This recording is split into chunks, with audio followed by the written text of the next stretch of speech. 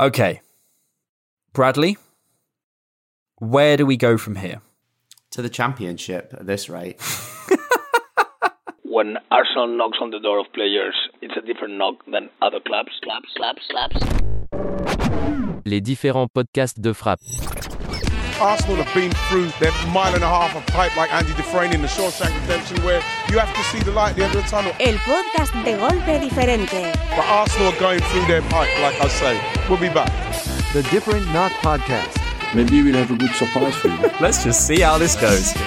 Welcome back to the Different Knock Podcast with Alexander Moneypenny and my very good friend Bradley Adams, Bramley Apples, Brandon Autumns, Drably Bradums. Do you want some good news, Brad? Yes, please. It literally cannot get any worse. It can't. I mean, it can. No, but Brad, we're bottom of the league. Yeah, but we could be confirmed to be relegated, Alex. It can quite literally get worse. Welcome back to the Different Knock Podcast. Welcome back to the Did We Accidentally Watch Norwich on the Weekend podcast. Welcome back to the See podcast. It is funny that the most mental transfer window of all time has happened, and we've spent 130 million on backups. Like, people are bringing in Ronaldo and Lukaku.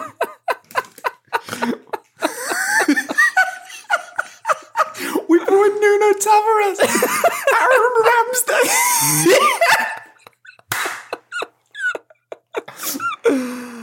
Oh my Fucking god! hell. Oh my god! Oh my god! Yeah, City are thinking we can afford to lose Raheem Sterling here, and we're thinking we can't afford to lose Sead Kolasinac at this point.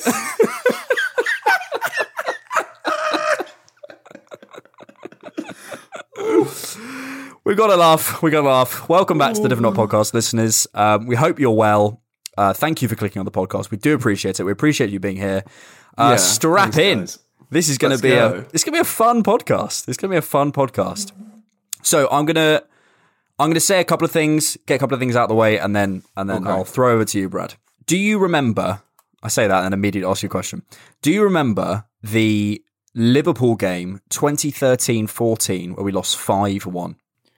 Yes, I do, because I was in France at the time with an ex-girlfriend. Oh, we don't need your life story, Brad. No. And I specifically, and this is the thing. This is how much Arsenal have ruined my life at points.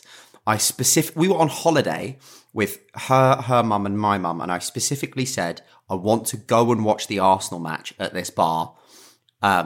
It's only an hour and a half. Like, we're going to do that, and then we'll do other shit, right? We lost 5-1 that day. That ruined, like, a whole holiday. And since then, they've been ruining your life. Pretty much.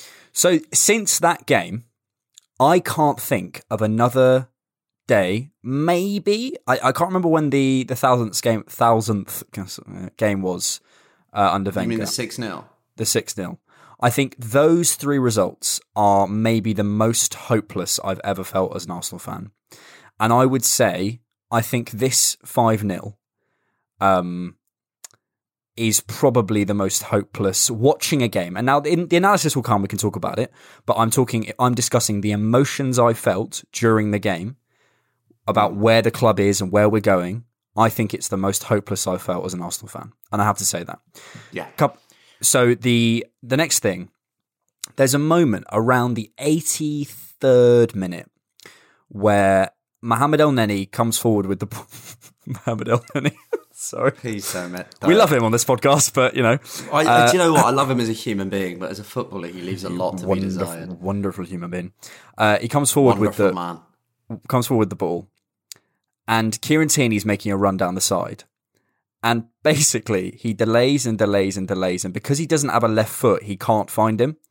And you watch Tierney running, there's an opportunity, you watch it, and you go, pass the ball, pass the ball, pass the ball, pass the ball, pass the ball, pass the ball. Opportunity ends, and we are where we are. Now, that tiny bit of play just was the perfect microcosm.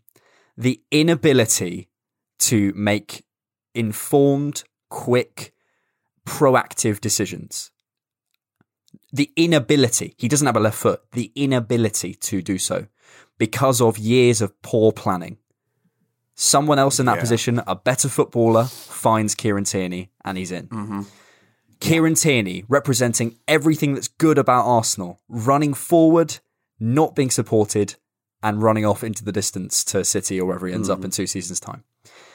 It was just the most perfect microcosm of where we are. And we will get into this, and please let me finish the sentence. I promise I'll get to a thing that you probably agree with. There is so much context. There's so much context. There's so many caveats. There are things that we should discuss and we will discuss. But let's remember, at the top of the pod, we are Arsenal Football Club, and we're bottom of the league with 0 points from 3 games with 9 goals conceded. Something has to change. Now, I think this is the end of something. It's the end of something. I don't know what it is. I don't know whether it's the end of the certain players' cycles. I don't know whether it's the end of Edu. I don't know if it's the end of the Kroenkes. I don't know if it's the end of Arteta. You can make a case for all of them coming to an end of their time at Arsenal. But the sense I got when we were sitting in that low block for half an hour at the end of that game was, this is the end of something. I don't know what it is, and that's not really... It's a bit of a kind of... fence sit, but it's a difficult question to answer. Like, I see why you're saying it's the end of something, because I think one thing we have to understand as fans, and sorry to kind of jump in on your points, is we have to be realistic. And we have conversations about this all the time. We're not getting the Kroenkes out unless the Kroenkes want to sell, or unless the Kroenkes are put in a financial situation where they have to sell.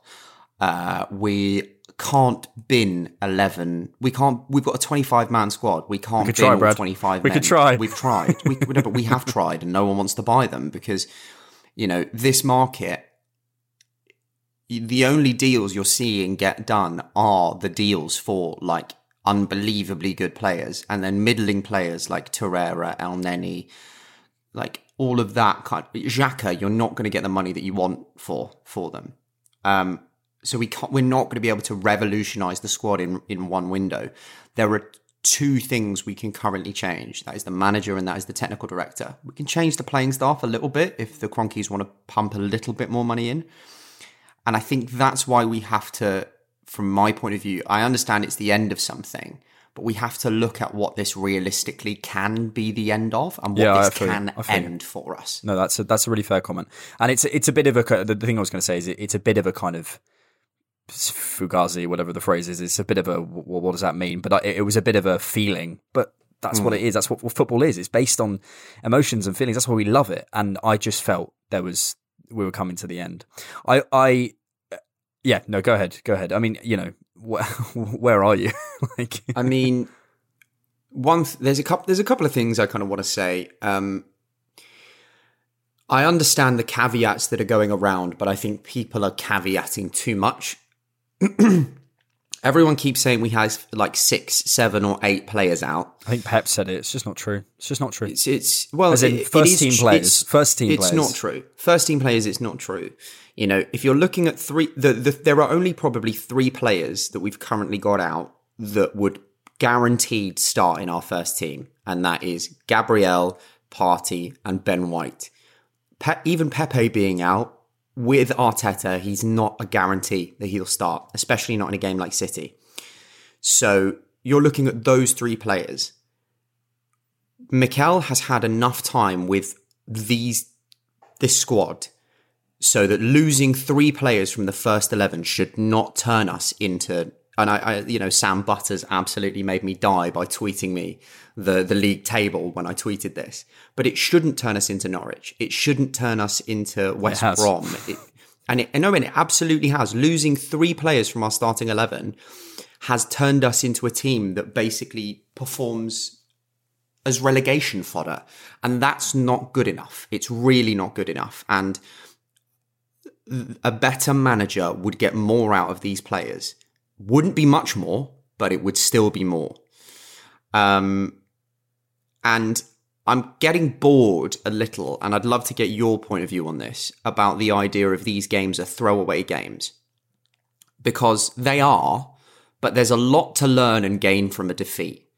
going out there and battling for 90 minutes and losing 1-0 or 2-0 to two moments of brilliance from City or Chelsea, who are, depending on what you think about them, their squads, their abilities, some of the best teams in the world, Europe, whatever. We got rolled over like we deserve where we are right now. We are deservedly bottom of the league because we got rolled over by both City and Chelsea in the way that a team the bottom of the league would be.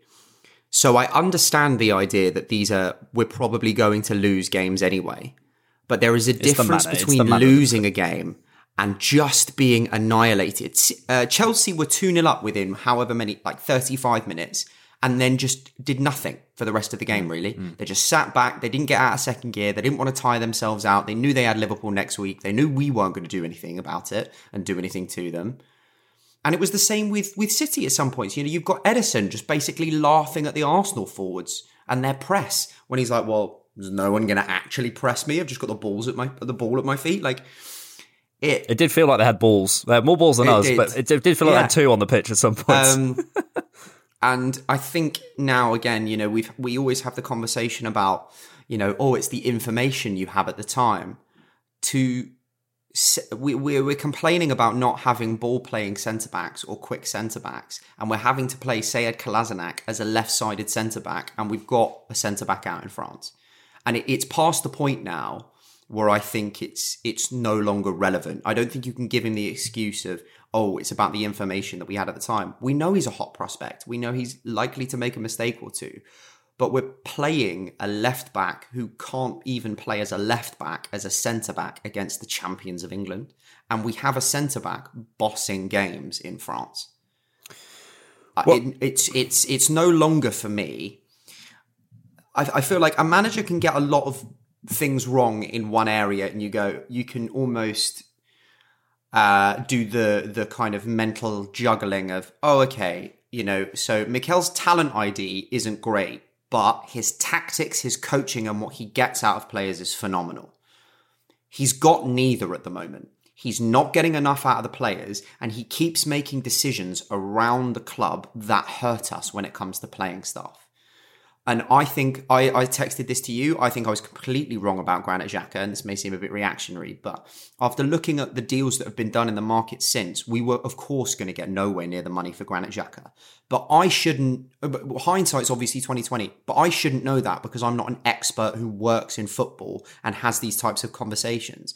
The people who do have those conversations and are paid to do this, like Mikel, like Edu, and all of that team, should have known that that is the most that we're going to get for Xhaka, and we should move forward. There is an article that you've sent me and I've seen float around Twitter from 2017 about the fact he can't tackle. Yeah, listen, mate, I'm not going to go back on what I said, for example, about the Emmy situation. That's a situation where I would apply the frame of, let's look at the information they had at the time. I'm not going to weigh in on the Saliba thing. I just think we have a situation, and as you said, where Sead Kolasinac is playing left centre-back against the champions of England. Where has that started? Okay, Kolasinac has got to take some blame. Arteta's got to take some blame.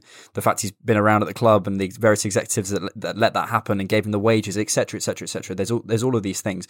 But it comes down to, what do we as a club, and that means the fans, the manager, the players, think is good enough? What do we think is good enough?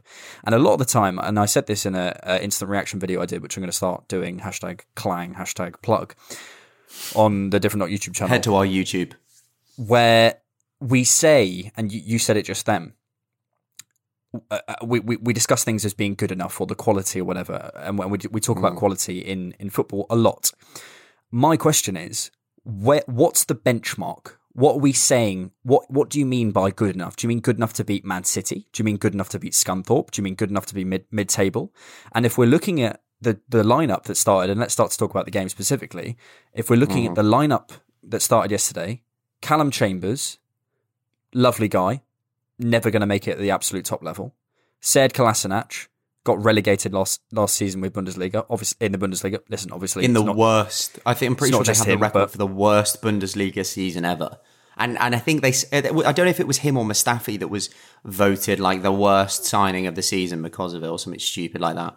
Cedric, starting right back for a mid-table team in Southampton, and Rob Holding in Newcastle were after him. These are players. And perfect fifth choice. Rob Holding is a perfect fifth choice centre back. Not well. He's a perfect first choice for a team that is at mid-table. Yeah. This is the thing. It's like where do you want to be? And if you look at that, and that's a single element, and that's a part of why our performance yesterday was so poor. But when you look at that lineup, we have to take a long, hard look at ourselves and decide what is good enough. What is good enough, and what do we mean by good enough, and what do we mean by that? Because are we going by the standards of a mid-table club? Well, yeah, so-and-so, we sit there in off-seasons, Brad, and, I myself, and I have to take, a bit of responsibility for this myself. I say, yeah, he's sort of fine, he's sort of good enough. What do I mean by good enough? Do I mean good enough to challenge against City? Maybe that's not the level we should be aiming for right now, but should he be starting a game for Arsenal, say a Kolasinac, Cedric Suarez in this situation? No, he should have been gone years ago. No. So it's frustrating. It makes decisions that Edu has made even more baffling. What was Cedric doing to get himself a 4-year deal at this club? Did he train well? Is he a nice person? Because he's not a good footballer. Does he bring baked goods to the training ground? I mean, what is it? He's not a good footballer. Well, he wasn't good yesterday, mate. Should we read his stats? 0 tackles, 0 successful dribbles, 0 ground duels won, 0 aerial duels won, 0 key passes, 0 crosses, 0 accurate long balls, an error leading to a goal, and 44% pass completion. That is not good enough. And at Man City, Chelsea, Liverpool, Manchester United, maybe not, but I would say if that happens a couple of times, like it has, they don't play for that club again. And that's the level. We have to start acting like a big club. And everywhere I look at this club, everywhere I look, on the pitch, off the pitch, at the stadium, at the owners, there is an acceptance of mediocrity, which leaves us here. 8 of that starting 11 were at Arsenal when Arsene Wenger left. Now, that's not excuse, that's context. And what does that context tell us? What does that fact tell us? It tells us that the squad change is not good enough and not quick enough. It tells us that the standard that we were is basically that, as every team has got better, as United have added Fernandes and Sancho and Varane and Ronaldo, as Chelsea have added Lukaku and Havertz and whatever, we have remained the same. We have stagnated, and it's acceptance of mediocrity. These things that come out and and I use them as well, 100%. Like these sort of, well, we've only got 3 players, with 3 key players are out. Well, I get that, but let's look at that from another sense. 3 key players and we play like that. Do you know what I mean? Like that's not acceptable. That shouldn't be acceptable at Arsenal Football Club. It's about the standards and the values that we accept and that we think are acceptable. Yes, of course, and I've sat here before, and I'm still saying I don't want Arteta to go until he's had that run of games. The Spurs game, I'm looking at it and thinking, that feels like the definer at the moment. But but we have to look at these caveats and which I use, and they are relevant. They can be looked at in both ways. But to look at the transfer one in the other way, what Wenger's last season was 2018, wasn't it? Finished 2018. Yeah. So for the 2018-19 season, we bought in Lucas Torreira, Bernd Leno, Papastathopoulos, Guendouzi, and Lichtsteiner, 5 players. 19-20, we bought in Pepe, Saliba, Tierney, Luis, Mari, Martinelli, Suarez. So you're talking about 12 players there. 2020-2021 season, we brought in Partey, Gabriel, Ødegaard, Willian. So you're talking about up to 16 players now. And then this season, so far, we've brought in Ben White, Ramsdale, Lokonga, Tavares. And that's it, I think. And obviously Ødegaard on a permanent. But you're talking about we say, 8 of the 11 are Wenger's, but we've signed 15 players since then. Now, a lot of those players weren't good enough and aren't good enough. Lucas Torreira could have done a job yesterday in our midfield. Guendouzi yesterday could have done a job in our midfield. Lots of players that we are shipping out because of one manager's totalitarianism could have done a job yesterday in that squad. You cannot tell me that William Saliba would have not been a better fit at left centre-back, one of his most natural positions, than Sead Kolasinac. Brad, I completely agree. It's nonsensical. I completely agree, and that's a perspective to look at it from Arteta's, what Arteta's decision making is like, and 100%. The point I was making before, though, and the one that I want to make is that there is an acceptance of mediocrity, and every caveat that we have, every little, well, these players weren't available, well, this window was this, well, that, well, we haven't. We only spent on Project Youth, and it's going to take time. You can look at these things from every angle. Those don't just work one way. Even the idea of Project Youth. Well, what does that tell us? That tells us that top players don't want to join us. You know what I mean? And you can look at that we're not willing to spend the money to sign top players, because there are top players like Yves Bissouma, who has had his pants down for Arsenal since the beginning of the summer. Houssama Aouar, who also has been itching for a move to North London, both of which would improve our central both of which would improve our central midfield options. There are quality players, but we're just not signing them. Yeah, and also, and now the further we go into this, and the more we look at it, how can we expect to progress when we're spending 140 million on backups when our first 11 finished 8th? Yeah. And another caveat that's often thrown out is, well, we haven't got the spending power of City or Chelsea. No, we don't. But I watched Wolves versus Man United earlier on. Wolves should have won. Yeah. Wolves should have won. They've got a simple plan. They've got, relationships with top agents. That's the way they do it, and that's not the way I choose to do it. But they get top quality players in. They had a clear attacking style within 3 games. Bruno Lage's got them playing. Lage's got them playing, and that's picking out one game. That's picking out one incident. But don't give me this. Yes, we probably won't compete in that sense, but we can try on the pitch. And let's get to the pitch, because that's the thing that's turned me, is how apathetic our style of play is. Yeah. And pathetic. And that last, I don't know what you do at a man down against City. I really don't. Taking off Aubameyang, 10 men behind the ball. 10 men behind the ball, and you sit there and you don't concede another goal. Well, I'm going to disagree with you there, because I think Man City are maybe the best in the world. There's a clip of Phil Neville talking about how they play against the low block. They are fantastic, chipping those balls in, winning those second balls, moving it around quickly, adapting their shape constantly. The player rotation. We shouldn't have been a man down, but that's not an excuse. But for example, we should have. It's a dangerous challenge. We should have been a man down, as in we shouldn't have been a man down, i.e. Xhaka shouldn't have been such an idiot. Got himself sent off. I get what you mean. I thought you were saying it wasn't a red card. It was a red. Ooh. But the reason I'm mentioning this is because it's the apathy of taking off Aubameyang, the only player who's going to run and be a bit of an outball. And if we win that ball back, it's basically accepting that they're going to sit on us. And we brought Lacazette on to just shuffle across. Aubameyang is the only person who could possibly be an outball in that situation. And, there's a great question that I think it was Elliot asked on the Arsenal Vision podcast, which is similar to sort of your sort of what do we learn from this? I don't understand, and let's be specific about the lineup now. I don't understand what that lineup was meant to represent. I don't understand what we were trying to do.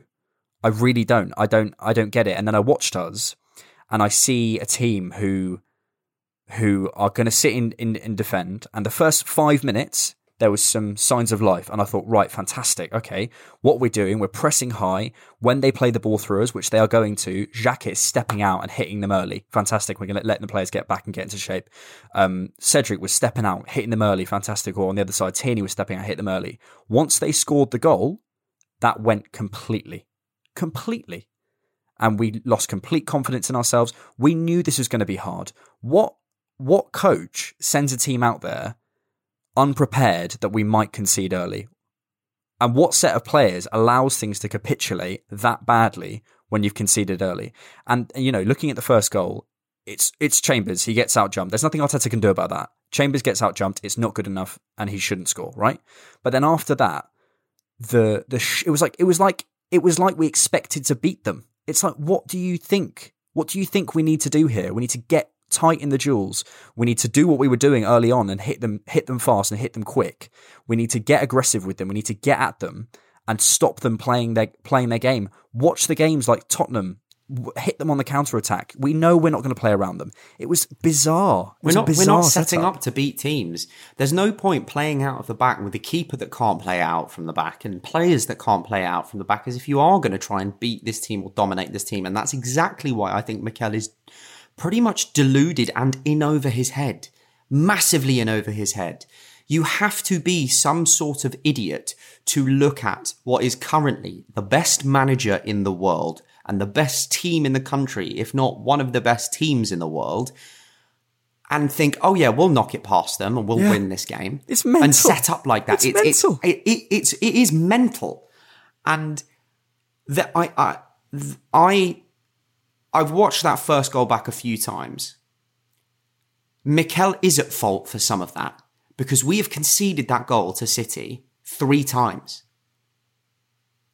And there has to come a point where you have to say to your players, this is a route that they take. You have to do this. And he should never get to the head because Leno should come out and claim the cross. It's so close to Leno. Ramsdale it's would. Ridiculous. It's ridiculous that he didn't challenge for it, right? But the fact that he hasn't challenged for it before and the manager hasn't gone to him and said, or the goalkeeping coach hasn't gone to him and said, look, mate, you need to fucking challenge for these balls because even if you don't win it and they knock you on the floor, you might win a free kick. Yeah, I completely agree. There's no logic. There's no pattern. And there is no style of play. There's barely a style of play. When we get the ball, we don't look like we know what we're meant to do with the ball. I've got a screenshot of something that somebody described it perfectly. And I just want to read it out. Where is it, you bastard? I hope this is therapeutic so far, listeners. I'm certainly enjoying it. We haven't done our word of the game. While you're looking for that, I'll give you my word of the game. And it's out. Because we were out-muscled, outplayed, outclassed, outmaneuvered, outspent, out-strategized, and someone has to get out at some point. What goes first? Who goes out first? And that's my word of the game because I think that sums it up perfectly. So my word of the game is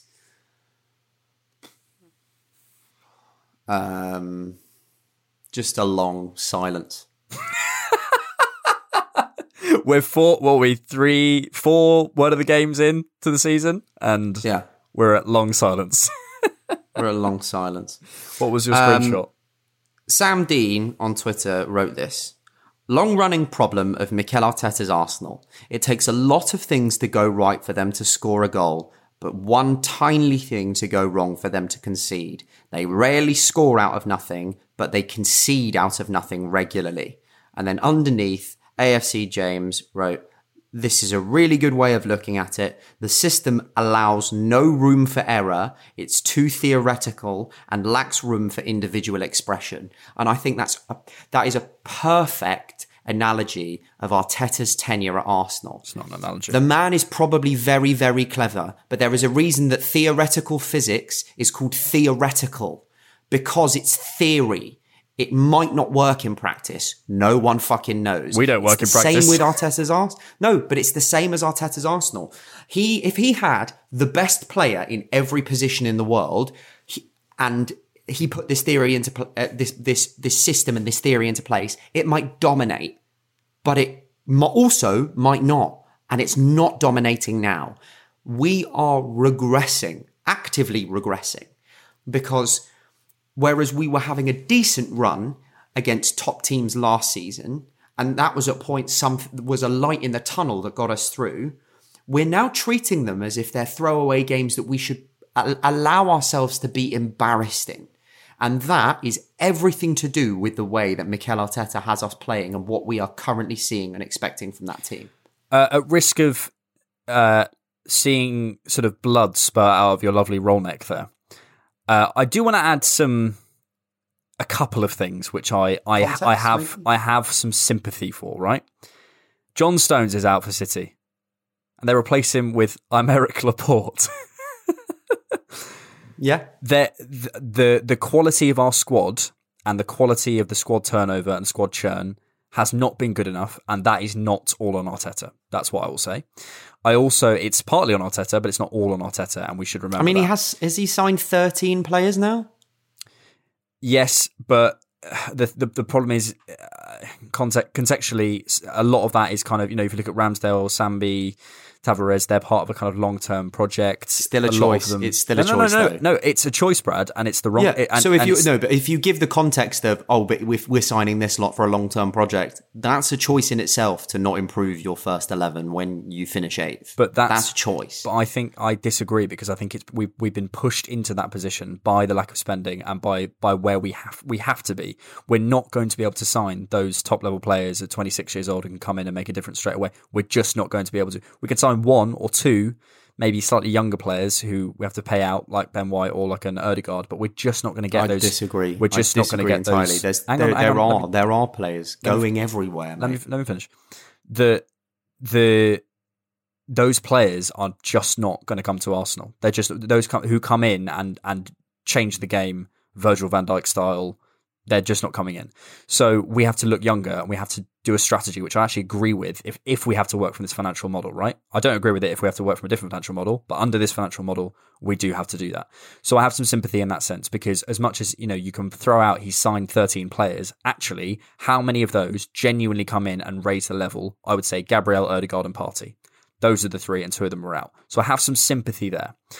But and probably contextually again, confidence-wise, we are completely low, but even that is a bit of a tenuous one, because you're like, well, who's made that happen? And with a setup like that, you can't expect these players to be confident going out there, knowing that they've got one central midfielder against Gundogan.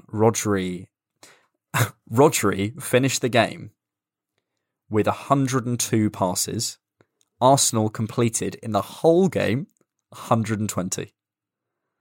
And that's the level, and we're not there. And so I have some sympathy. It's not much, but I do have some sympathy that we were simply outclassed. And of course, but even with those players, Alex, and this is exactly what I said about the Chelsea game.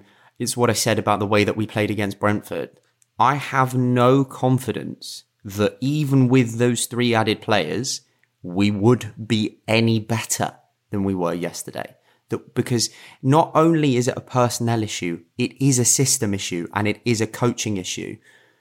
Because, you can make the excuse of, it's not on the players if they're not jumping for balls or they're making individual errors. Every player that made a mistake yesterday has in their previous career, pretty much under Arteta or at Arsenal, had a similar moment. Kolasinac, Cedric, Holding, Chambers, all of those players, we have said several times, have been fucking muppets and cost us a goal, given the opposition a high volume opportunity.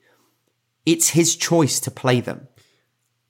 I would agree, probably 80%. Yeah, I would agree, probably 80%. Just because I think there's a squad churn element to it. There's also their senior professionals element. They've got to take some responsibility, but 80% of it I do agree with.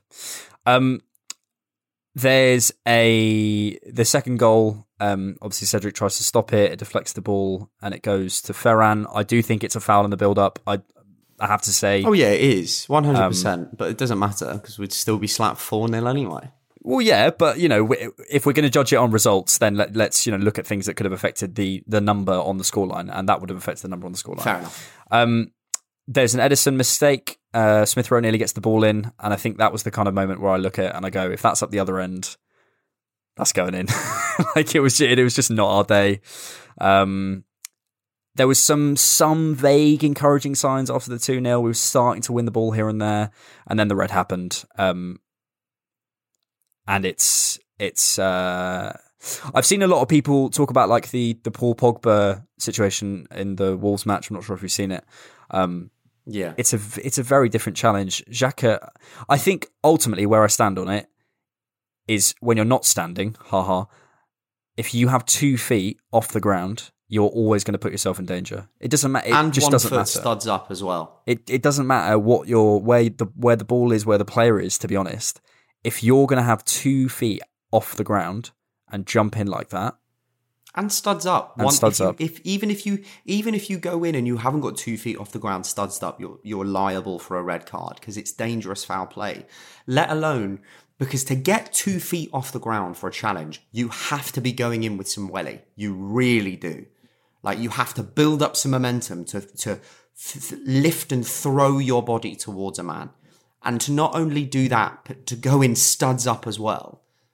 If the angle is slightly different and he makes more of a connection, he snaps his leg into 2 pieces like clean.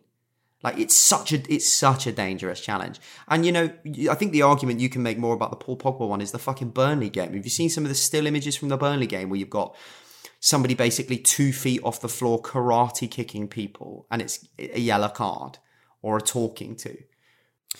No, I've not. It's horrendous, mate. It's horrendous. Yeah. I think talking about those kind of incidents and comparing them and go, this one, that one, whatever. I didn't see them, so I'm not going to comment on them. But the Xhaka one, and it's part of, and I'd love to at some point sort of come on to how we both see this thing playing out and what we think is the solution. I think our solutions, your solution might be clear, but the part of the solution that I will come to later on is around those senior players and what we do about them. Because someone like Granit Xhaka has been doing this type of thing since he joined the club. I mean, you referenced that thing earlier about the Burnley game. You know, there was the game, was it against another game against Burnley last season or maybe the season before where he grabs his throat. Last season. It's all of these, and at some point we have to learn. These senior players have to take responsibility. I tweeted out saying, I wonder which of the senior players will come out and actually take responsibility of this. I bet none of them. And I realise how low standard this is, but I was like, oh, well done. Aubameyang's actually fronted up. I don't think he fronted up in the way I would have wanted him to. I think he was a bit... I wish he was more kind of... I wish he seemed more angry. He just seems like resigned and defeated. But listen, that's a personality politics thing, whatever.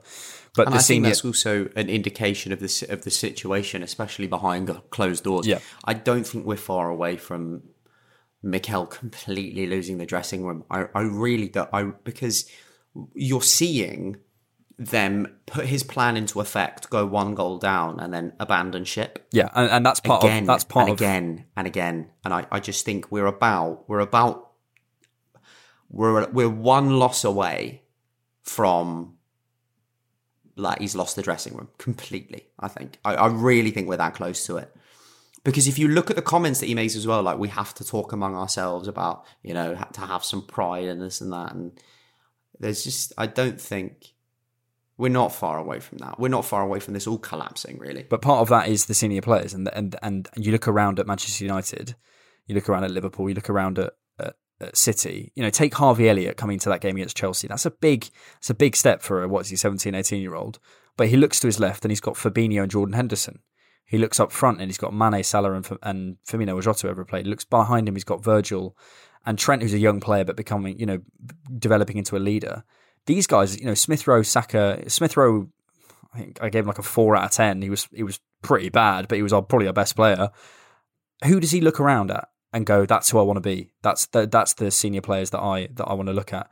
Jack Wilshere in his interview talked about when he came to the team, he had Van Persie, he had Fabregas, he had, you know, Sanya, you know, these players who are top professionals who are there. Who does Smith Rowe look at? Granit Xhaka?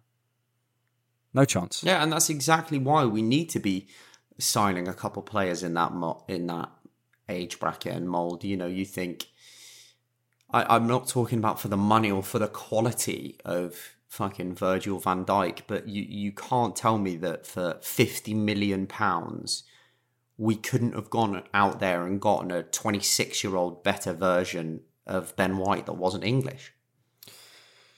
Yeah, maybe I don't disagree with that. From lots of different, this, and I think to talk about the transfer business just for 2 seconds, this window has been the opportunity of a lifetime, right?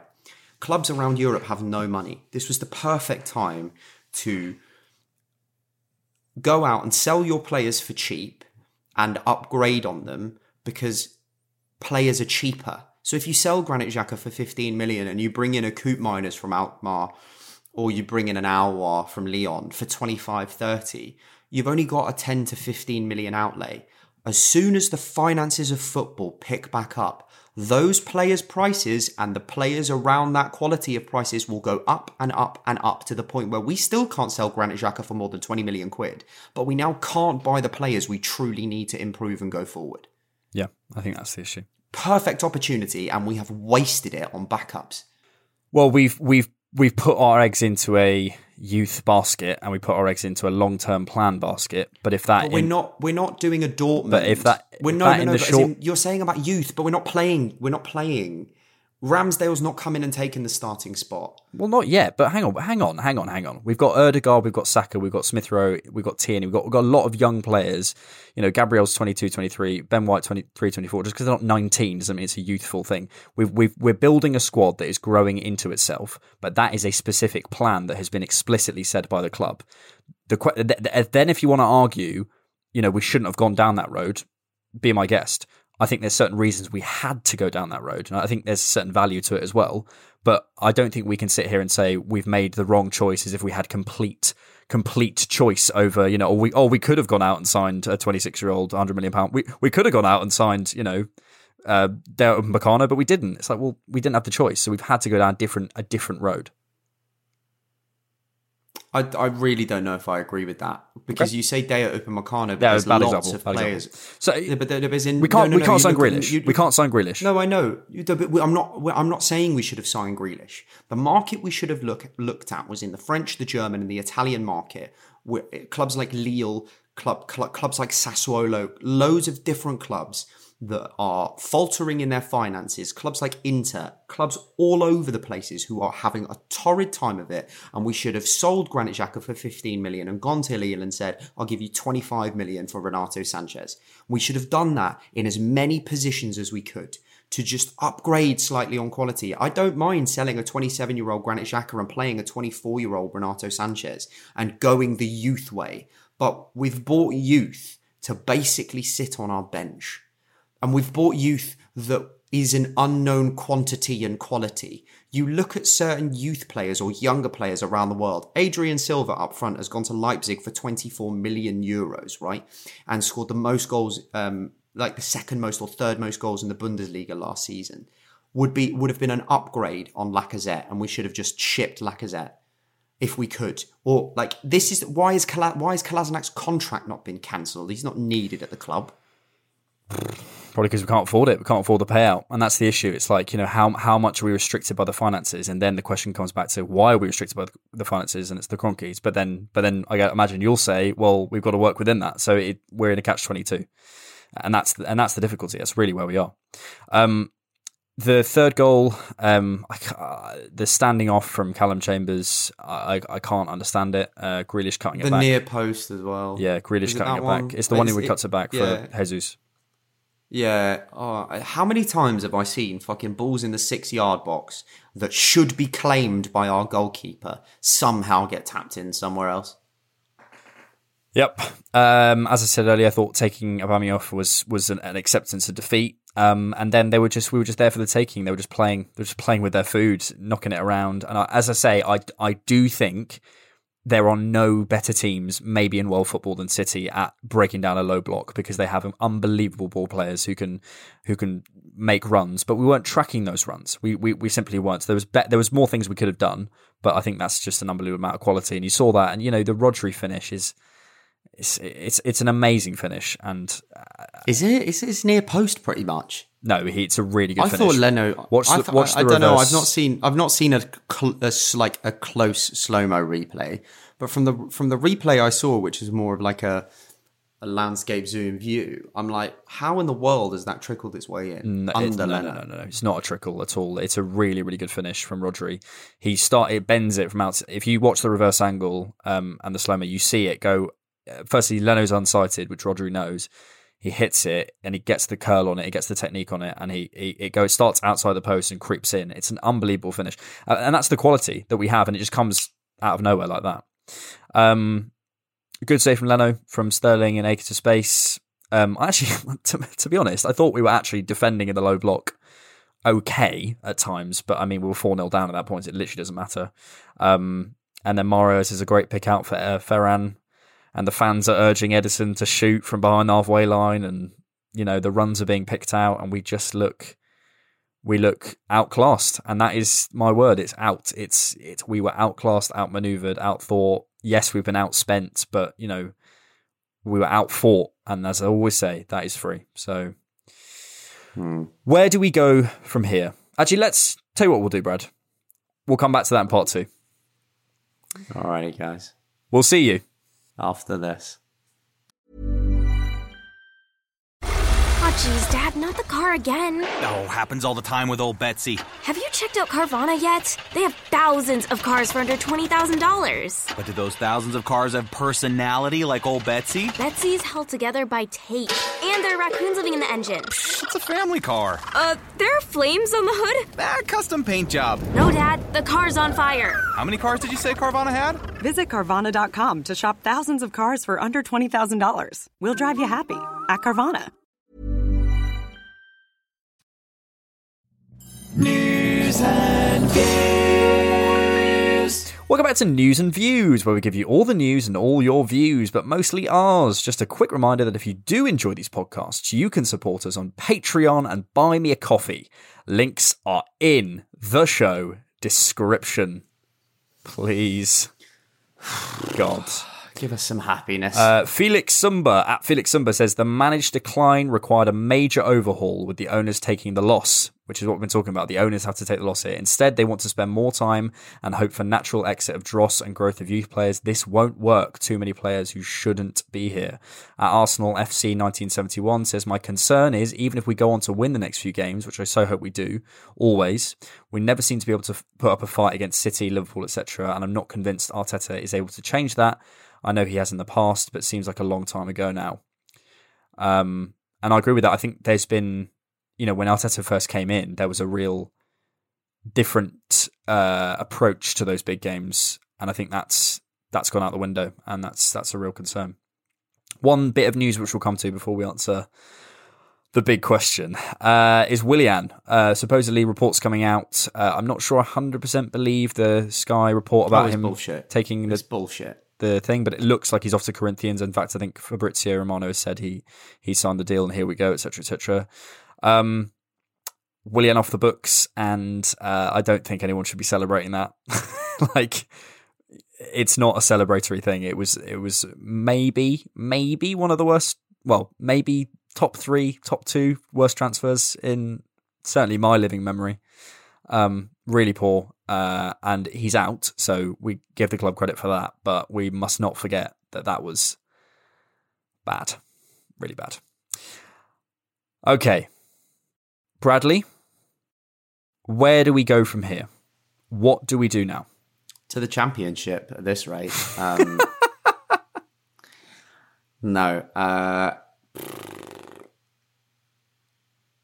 think for me, it's clear where we go from here. We can stat pad against Norwich and we can stat pad against Burnley, but it's not going to... I think a lot of people are a bit deluded by going, oh, it's just the first 3 games of the season and you've got 2 throwaway games in there and blah, blah, blah, blah, blah, blah, blah, blah, blah. As if we hadn't seen this all of last season. Even in the back end where we got the second most points from January, in some games we were shocking, creating nothing and getting 1 or 2 scrappy goals just to get us through.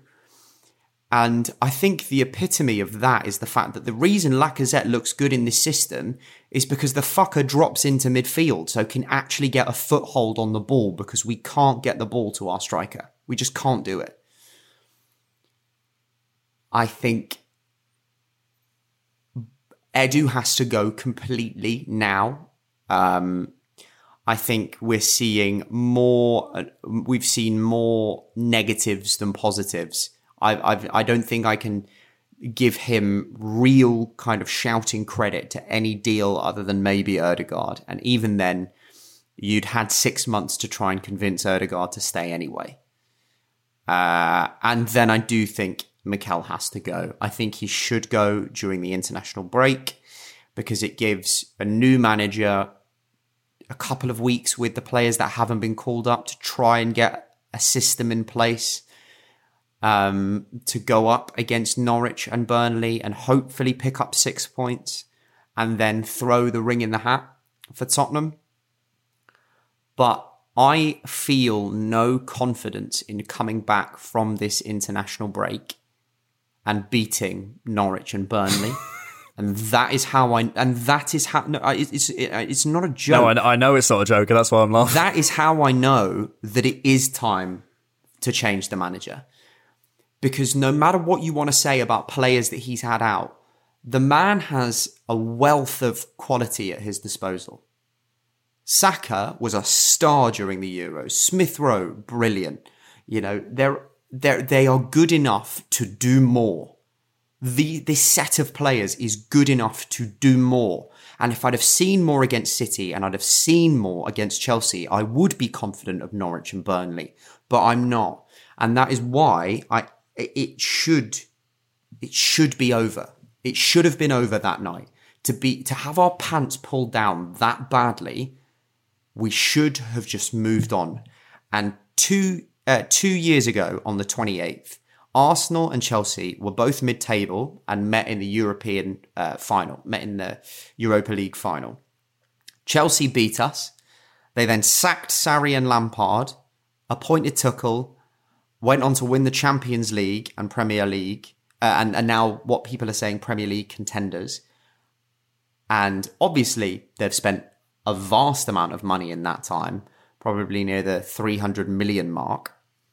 Arsenal sacked Emery, hired Arteta, have spent 220 million more than any club, and we're now 19th in the table. Unai Emery got 78 games as Arsenal boss, and we sacked him after 20 defeats. Arteta has had 88 and has now lost 25. Emery drew 15. Arteta's drawn 16. He's not better. There's no progress. We've seen this. It is just not working. Damning. Yeah. Okay. What about you? I think my overall feeling is there's one. Sometimes when something is so big, it can feel like, you know, it's like we can rearrange the furniture, but the Titanic's going down. And I think the Titanic going down and the iceberg in this case is the Kroenkes. We've seen the slow, steady decline of this great football club since they came into ownership of us. You know, you can literally plot it. You can plot the moment. Yeah. I think it was 2006 when Stan Kroenke first got interested in Arsenal. And from 2004, we hadn't won a league title. Henry was still playing for us, etc. So we just moved to the Emirates. We were going to be competing with Barcelona and Bayern Munich and, you know, the big team in London, etc., etc. And you've watched us decline.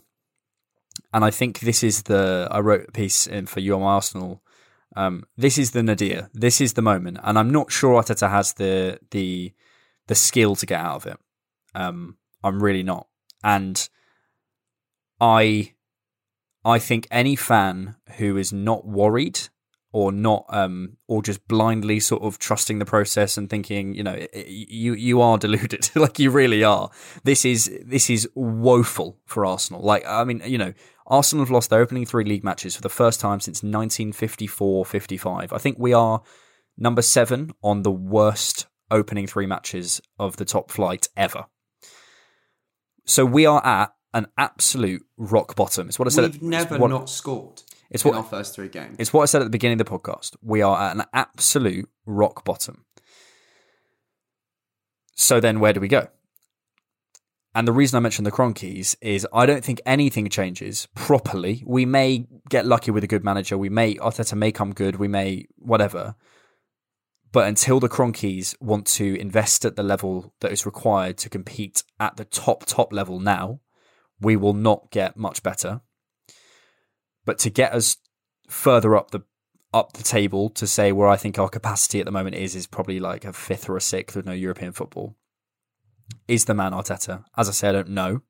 But what I will say is I want to see Arteta given 3 to 4 games. As I've always said, I think I said last season, I think I said at the beginning of the season when he lost the first game, I'm saying now, I want to see him with a full strength team, have a bit of a run up with Norwich and Burnley and a couple of clubs. And if the playing style doesn't change, if the results don't come, you know, unless we have to field an entire team of under 23s, I think the excuses have got to go.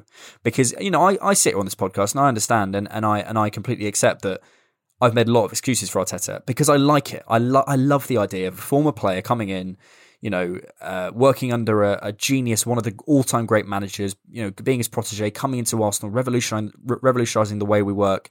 I get it. I have that bias and I have to accept that. I'd love this to work. And I completely understand anyone listening to this podcast.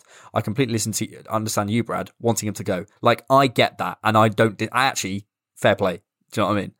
But from my perspective as a fan, I have to say, I am praying this works. And I think there are a couple more scrapes of the barrel before we have to decide that barrel is a dud.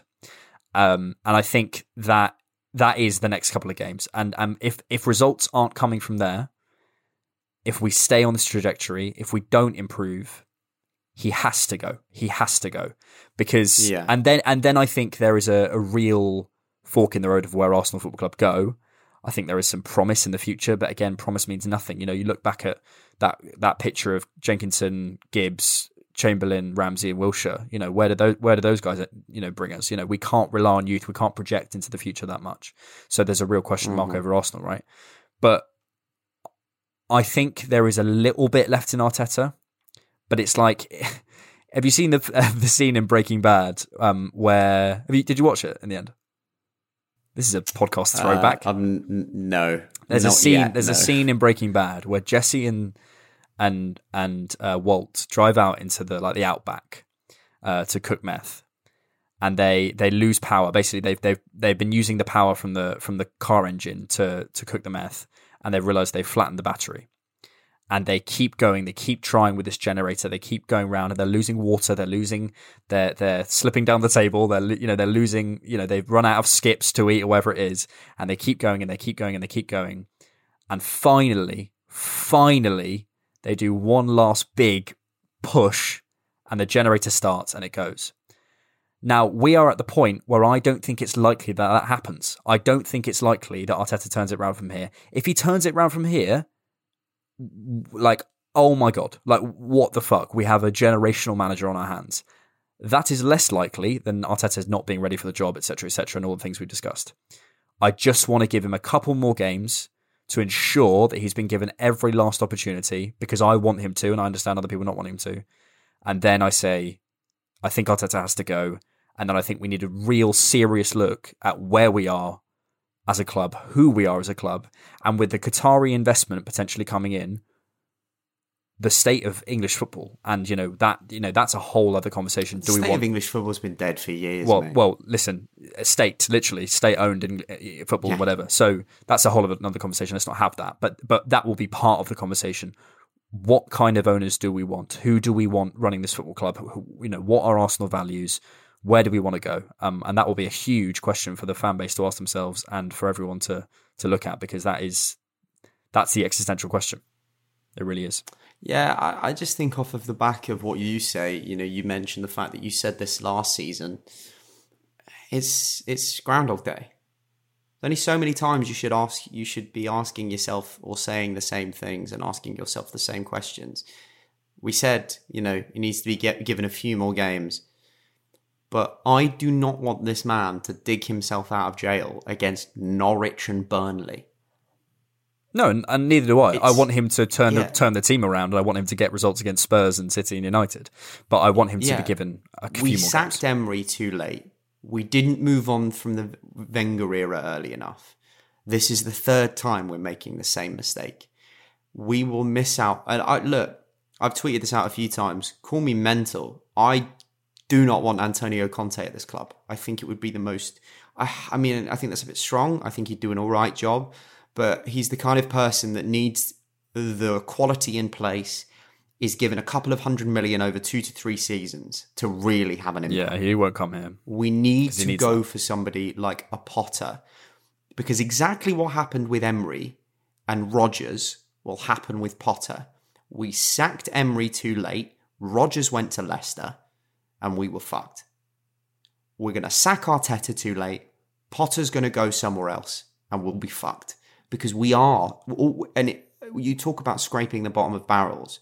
We're already scraping the bottom of the barrel as to who's still available as manager. We don't have a lot more time to make these decisions. And we're going to have to go and give Brighton probably another £30 million for their manager, or whoever we end up going for. I respect your point of view. And do you know what? I admire and I admire your faith and I understand what you mean, because I don't know if you remember, but right at the beginning of this podcast, when we first started, I was saying stuff like, I think he'll win a Champions League in his career. Even if it's not with us, it will be with someone else. I rated Mikel so highly. I just think so much time has passed now where we've seen the same things, that there is only so many times I can see no progress and I can see nothing and go, well, it might come, because that leads us nowhere, in the same way that the Cronkies are leading us nowhere. And like you say, our ceiling under the Cronkies will be occasionally getting Champions League football, but never meaningfully doing anything in the league or the Champions League. We'll never win the Champions League, and we'll never win the Premier League without Qatari investment, without oil money investment. Any fan of this sport that thinks that that is not what is required nowadays is a fucking idiot. Look at who is running these teams. Look at who owns these teams. Without that level of investment and money, no club is breaking that top four. No club is winning the Premier League other than the ones that already have. You thought the Super League was the problem. The Super League was just the other league's answer to Qatari, to Saudi investment. We need to obviously get the owners out and get somebody in who's willing to pump in the hundreds of millions necessary to get the club, winning again. But one thing we do need is we need a manager who is able to work with what he has, because I think that's exactly what Thomas Tuchel's doing. Chelsea might be, for me, the 10th, the 8th best squad in the world right now, right? But they won this Champions League because they have a manager who comes up with systems and gets his players to believe in them, that gets the most out of them. We don't have that. I agree. I right now, I agree. All I would say is I think the faith that I've had is wearing down, and the faith that I believe Arteta could turn into that, because let's be clear, it's a potential thing, but ultimately we've got to win football matches. And if he doesn't win the next couple, he's gone. Brad, what are you? So wait. Norwich, Burnley, Tottenham. What is your acceptable level of results? So I mean, unless no context. No context. What do you mean no context? So if the stadium blows up, we're just not going to count it. We're an hour and 3 minutes in. You want the hot take? Literally just want. What is your acceptable level of point haul from the next 3 games? No, if this player's back, this player's back. Just Give me a number out of 9. Well, I'm not going to play your game of this, and if this plays back or if this plays back.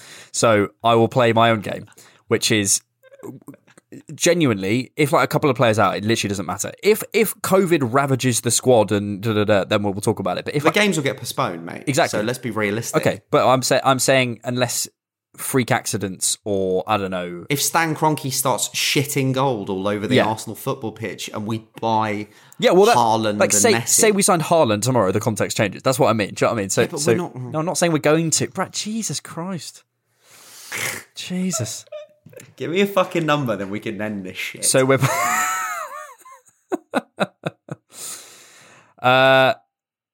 we've got to beat Norwich. If we don't, it's like next game or nothing. And then if we don't beat Burnley, that's it for me. I think if we beat... What if we draw both? If we draw both, I'd give him... Like, it's per game at this point. As in, if we lose the next game, he's gone. Like, that levels of, or draw it, he's probably gone as well. Like, that we're into... You have a couple more chances. Like, that's it. It's got to be 9 for 9 for me. He's got to win the next 3 games. I think, for example, if we beat Norwich, beat Burnley, and drew, but really positively drew with Spurs, I think, okay, give him a couple more games. But what I'm saying is, unless we're convincing, and the thing is, actually, what I'm looking for more, to be honest, is performance. If we absolutely spank all those teams and get like a draw and two draws and a win, I'd be okay about that, even if it's not exactly what I want. I just want to see an upturn in performances, and that's not what we're seeing. And with performances come results. But yeah, Brad, we'll see. We've just got time for a little bit of Arsenal trivia. Founded as Arsenal Ladies FC. No, I did this last time. No, who founded Arsenal Ladies FC in 1987? Oh God, was it Vic Akers? It was Vic Akers. It was, wasn't it? Did you look that up? No. Yeah, you did. Your face. Yeah, I literally didn't. Yeah, you did. No. The only reason I knew is it popped up on my Twitter because it was his birthday, wasn't it, or something recently? Yeah, right. Google when his birthday was. Google when his birthday was right now. I'm not bullshitting.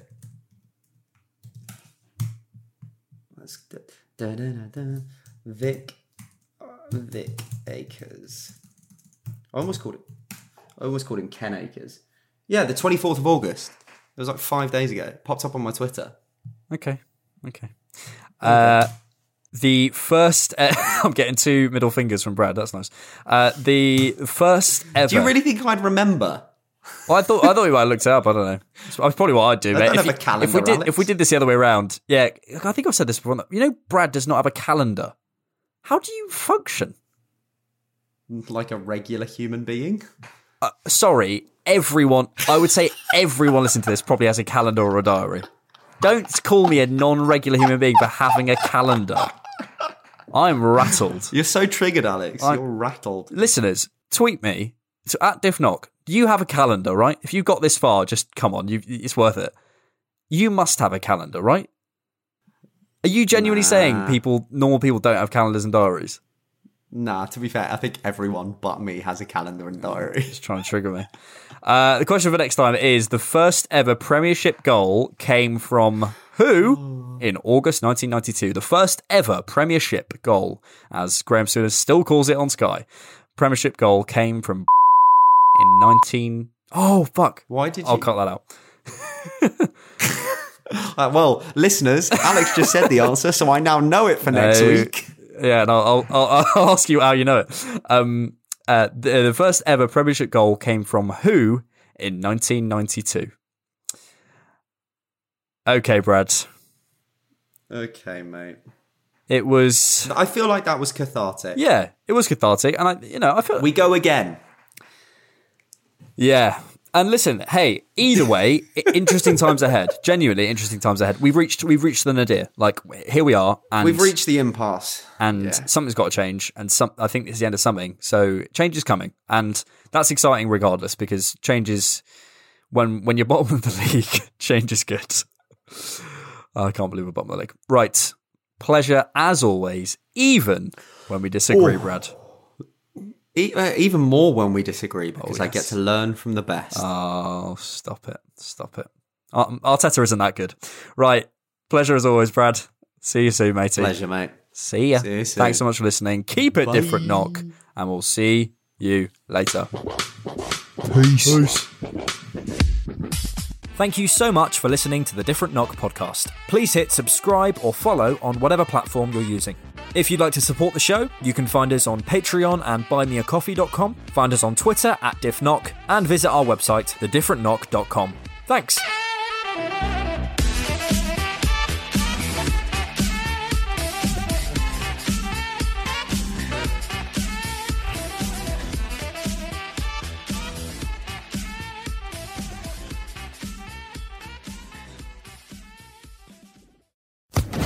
Social Podcast Network.